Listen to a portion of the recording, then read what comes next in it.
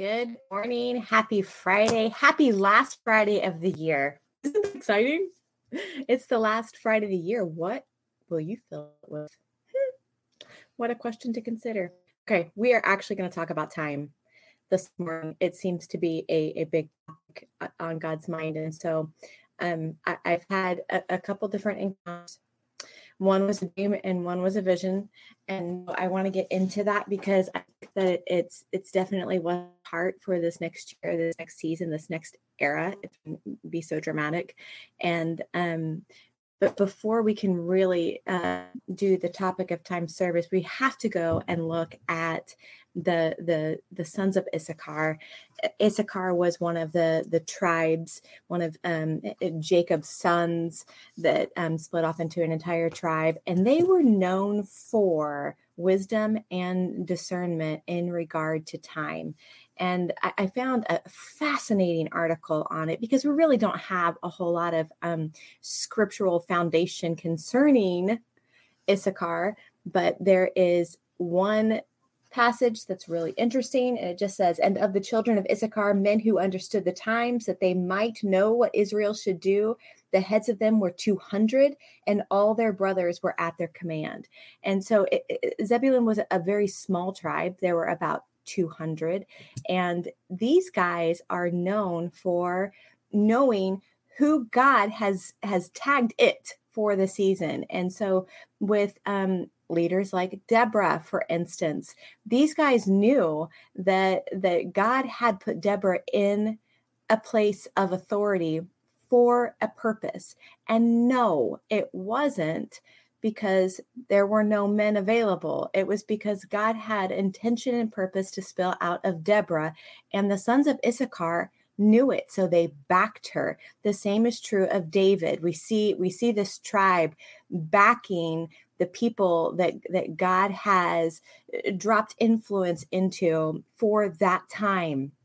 They studied astrology and astronomy. I mean, they knew seasons and they knew time. People were really leaned into them to even know when to plant. So these guys, they had a lot of wisdom vested in them by God, and I find them fascinating, especially knowing that they were one of the smaller tribes. And what also I find interesting is that there were 3 tribes that were sent to go out in front of everyone else, and it was Judah. We all know about Judah because Judah means praise, and God sent his worshipers out front. Now, I don't know about you, but I think that we need to take a closer look at what that might have been like, because I'm guessing our mamby-pamby worship won't do. And there had to have been a violence on Judah for them to have gone out front, because how else would this have worked, you know? Anybody else thought about that? Just me? Okay.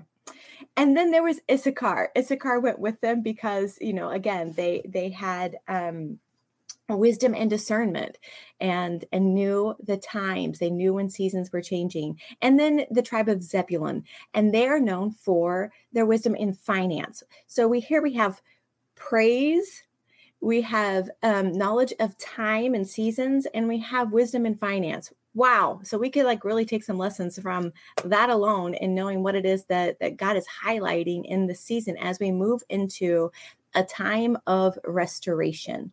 Now, we've been living in a time of having intel like Issachar has had, right? We've known, right? We've known things. God has shared secrets with his friends, the prophets. We've known things. We've even blabbed about these known things, but the problem is there has not really been a whole lot of activity on the backside of the knowledge and the understanding of what it is that God is doing. It's stopped short. Enter the apostolic era, right? We have to have some action on the backside of all of this. And this brings me to the dream. I had a dream last night, and you guys, this was so fascinating. There were 2 different things that happened in this dream.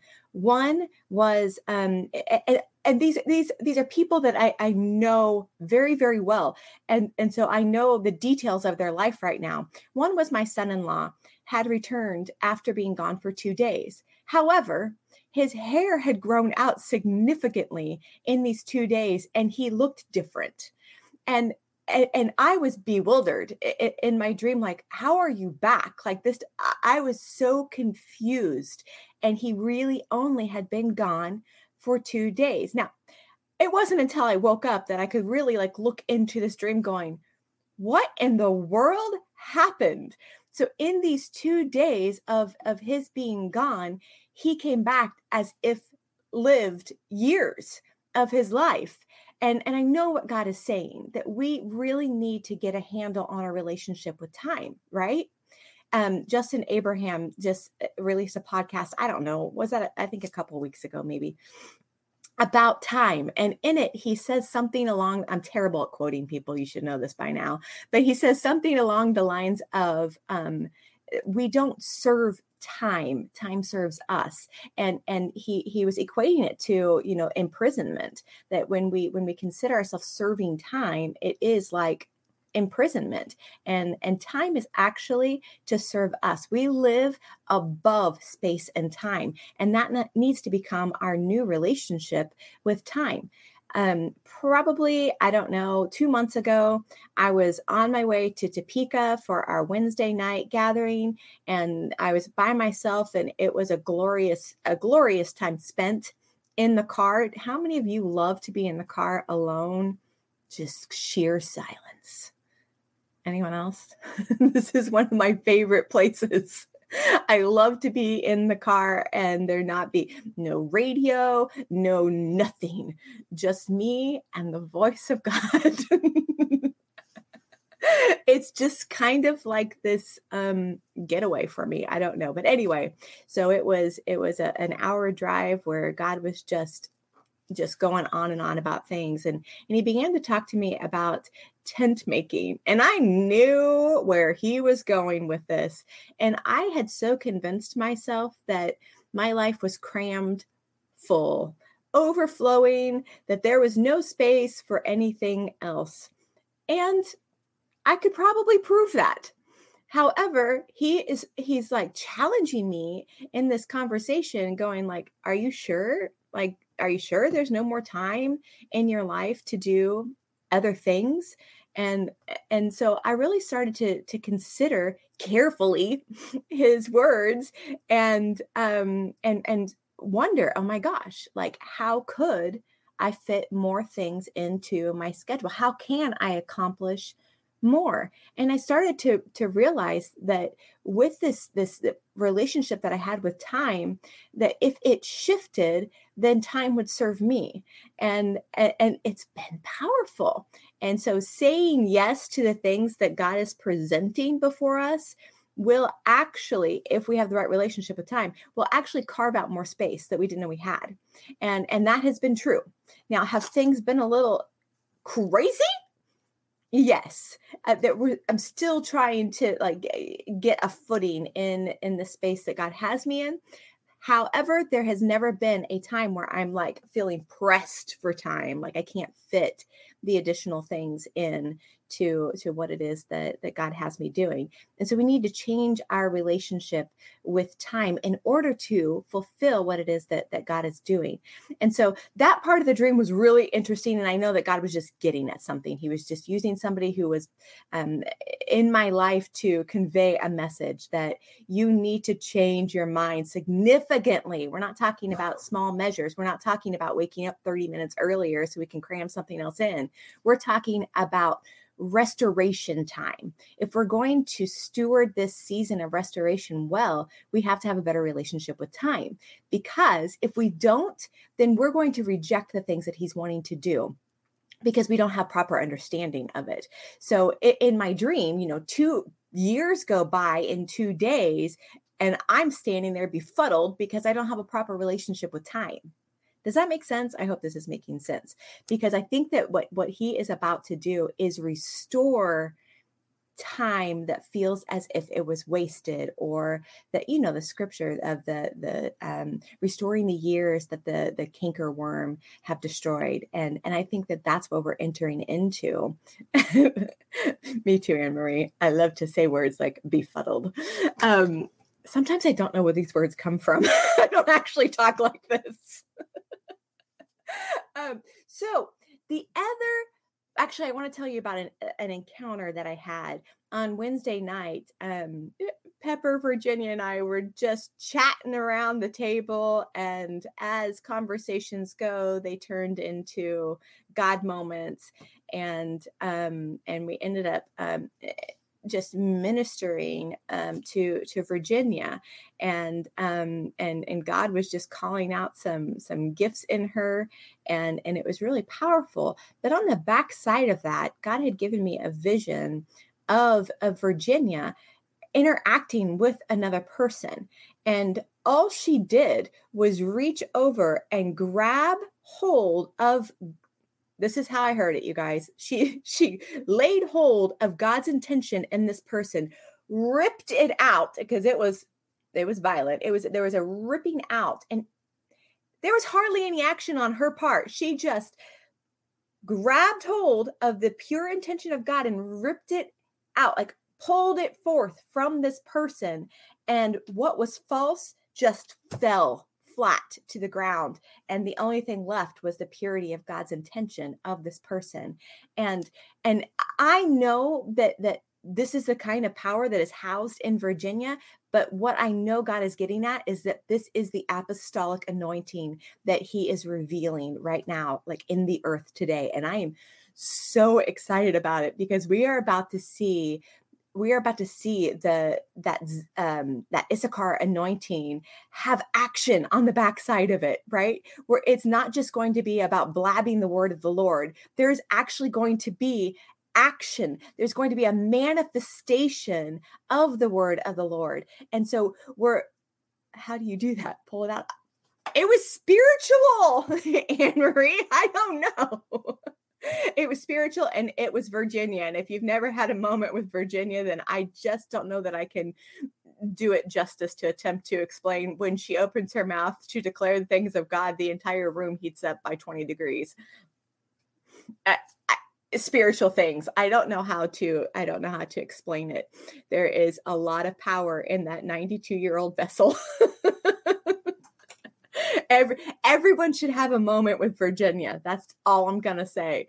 But I know that it's not just about Virginia. It's about the apostolic, that there will be these kinds of signs and wonders that accompany this new outpouring of glory that is coming, and it has everything to do with restoration, because that was an act of restoration where she was able to just identify it, right? Identify the pure intention of the Lord in the person, and just be able to pull it out. And we've been gold diggers, right? As prophetic people, we've been able to identify the gold in one another. We've been trained to not talk about the dirt, to find the gold, to really see and reveal that pure intention of the Father within individuals. But it's no longer going to end there. It's not going to stop at just announcing it. We're going to have the ability to actually see that thing manifest.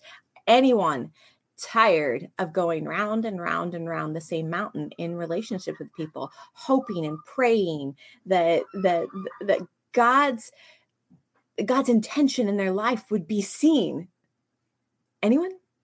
Like, I'm ready for these things to manifest. Okay, so the other part of my dream was, and this was wild, you guys, because this was not in a church setting at all. It was in a, I'm going to say, an industry setting, and the apostolic anointing was thick in this place. And what I can say is that it felt like being in a powerful church setting. I mean, seriously, being in this place of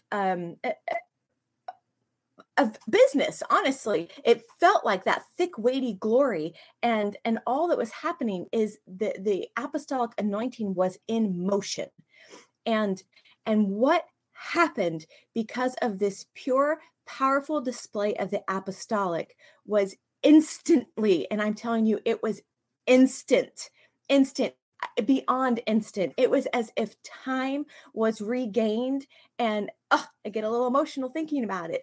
And minds were changed immediately, and it was as if there was never a gaping wound in this scenario. And not only were minds changed as if bewildered, like, oh my gosh, this is fascinating. It was a change of heart, and it was a change of action. There were people getting behind what it was that was going on. Like, where do I fit in? And not just like wanting to talk about me, but how do I do this now? Like, I'm in now. And so what I know, and I don't know, gosh, I'm hoping you guys that this makes sense what it is that I'm saying, because it was very, very powerful, is that we need the apostolic people in our lives to be broke open. If you know apostolic people, you have got to start praying for them. We have to start praying for them, because God's intention in their life is powerful. There's so much authority on the apostolic moving forward, and we need what it is that they have. Because here's the deal: when someone who is a gift to the church, right, who's functioning in the office of the apostolic, begins to release the glory that has been invested in them, everyone gets to play in that glory. Does that make sense? So when Christ has given a gift to the church, it's not just for that person to become the it person, right? We're done with that, right? That's gone. It means that everyone gets to play. It means that the apostolic people, when they are displaying the magnificent glory of the Father, everybody gets to jump in and be part of that thing. So I might not be apostolic by nature, but I will gain more apostolic DNA by partnering with the apostles in my life to be able to do the things that they are doing. Is this making sense? So those of you that maybe you're a prophet, maybe you're evangelist, maybe you have teacher DNA, whatever it is that you've got going on. Oh, shepherds, I see you, Christy Fry. You will be able to also walk in that apostolic anointing. It's the same way with the prophetic. If there's a prophet in the room, everybody gets to prophesy, right? It's just the nature of the gift. So when you have an apostle in the room doing the things, everybody gets to do the things. And we know that signs, wonders, and miracles is what follows the apostolic, and not just the apostolic, but we know that that's one thing that is really said in Scripture, is that these things would follow the apostles. It's signs, wonders, and miracles. And so I am terribly excited about this, because it has everything to do with restoration, and not just some ambiguous idea of restoration. We're talking about restoration of family lines. And I know that there is not a single person alive that doesn't need their family line restored, right? We all do. This applies to everyone in the church or out of the church, everyone. And what I am most excited about, because it'll be easy for the church to lay hold of this, but what I'm most excited about is to see how this impacts the secular part of the world. How is God planning to bring about restoration to those who don't know, right? To those who don't have an intimate relationship with the Father? How are they going to be affected by this, by God's intention to bring about restoration to family life? And so the apostolic is going to be super, super important in the days ahead, because the apostolic just has a natural knee-jerk reaction to build. And that just simply means to do, right? To put action to everything. These are the people that are going to become bored very quickly if all we're doing is sitting around singing Kumbaya. Okay? They want to see movement. They want to see progress. They want to see people moving forward. They want the plan of action. Am I right, Vincent Ream? These people are discontent where there is a lack of movement. So If you do not have apostolic people in your life, go find them. Ask Jesus to reveal to you who they are, because they are important people in the days ahead. And we need to really press into what God is doing in their lives. I just feel like they're carrying the keys. They're carrying the keys to this restoration process that is just burning on the heart of God. Like I can feel the burning of his heart concerning restoration. In fact, we started to pray into this a little bit on Wednesday, and God took me into a space that he was calling restoration. Pepper had opened up some doors of restoration prior to this encounter, and I just simply entered in. She invited us prayerfully to step across. No grass grows under Virginia's feet. Yes. She invited us to step across this threshold of restoration. And I just simply did. And once there, it felt like Santa's workshop, but it wasn't like so whimsical that it was cartoonish. I hope that makes sense. But everything was golden in this place. Everything was working. Everything had order, and it was all working. There wasn't a lack of movement in this place. And it's so fun when I have encounters, I can always revisit them. I can always go back and review, okay, what was actually happening there? And I could see, how clocks have like those cogs that are moving in opposite direction. And that was almost everything in the space had constant movement, just and ordered chaos. Does that make sense? That's how I feel like the throne room is. If you read through anything in Revelation concerning the throne room, you know that this is chaos. We like to pretend like there is this pristine order in the presence of God, but that's a bunch of poo, because there is sheer chaos. Okay. It's lightning, it's thunder, it's chanting, it's groaning, it's the clinking of crowns hitting the floor. It's the flapping of wings. It's oh my gosh. Can you imagine how loud eyeballs are? I don't know. To me, that has a sound.